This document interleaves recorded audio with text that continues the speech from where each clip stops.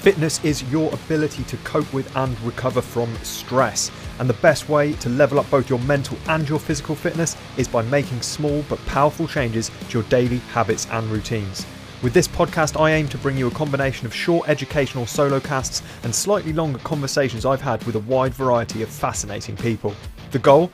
To help you develop a lifestyle which supports your mental and physical fitness and improves your overall quality of life. My name is Jay Unwin. Welcome to Fit Body, Fit Mind.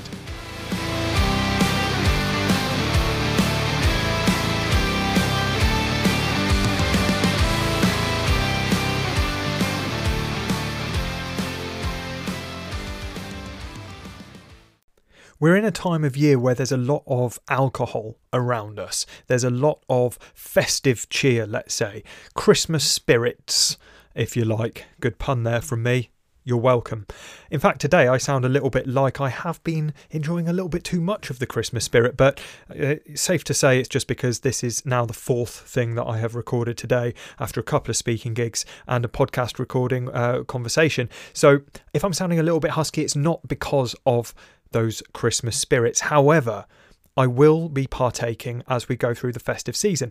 It's not something which you need to do if you're completely teetotal, if you decide not to drink throughout Christmas. Of course, you can still have a great time. And I think that's something that can get forgotten. I've done a completely alcohol-free year in the past, which obviously included Christmas and New Year on my birthday, which is around the same time of year as well. And I had a great time.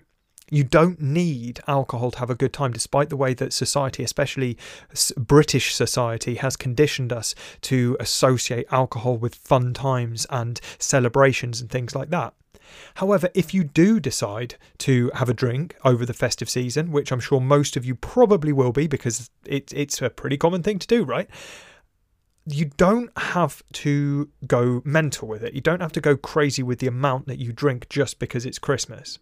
If you decide to do that as well, cool. It's your body. I really don't care.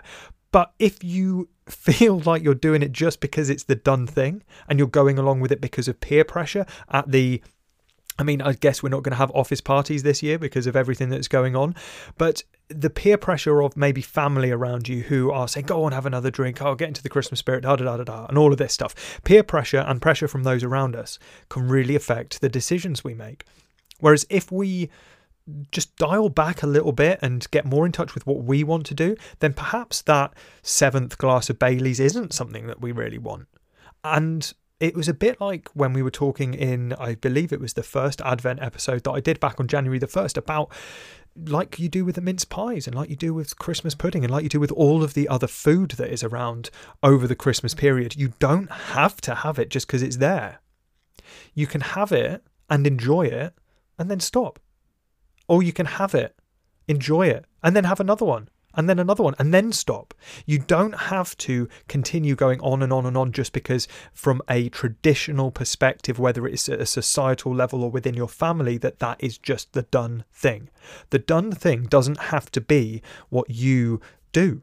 You can do a new thing. You can decide what you want to do. You can decide how much you want to do it, and you can decide what is right for you.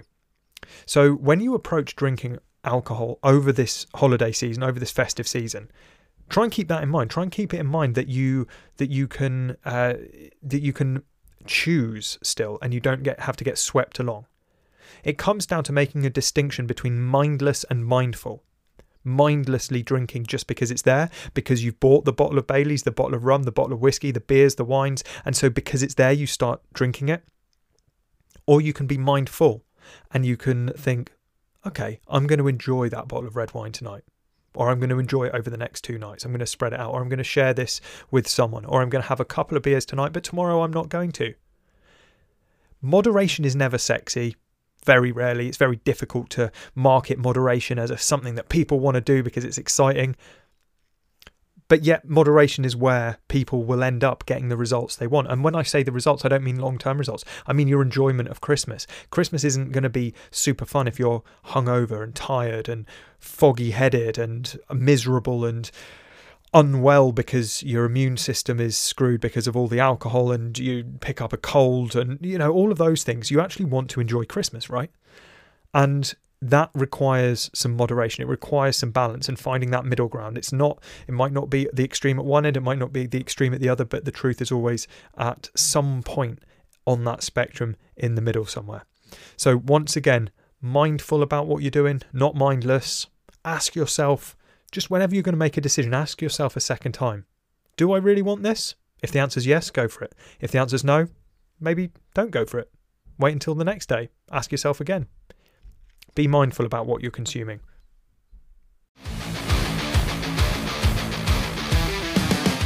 Thank you for listening to Fit Body, Fit Mind with me, Jay Unwin. If you aren't already connected with me on LinkedIn, Instagram or Facebook, then you can find all the links in the podcast description or on my website at fitbodyfitmind.online. Until next time, stay fit, stay well and have fun.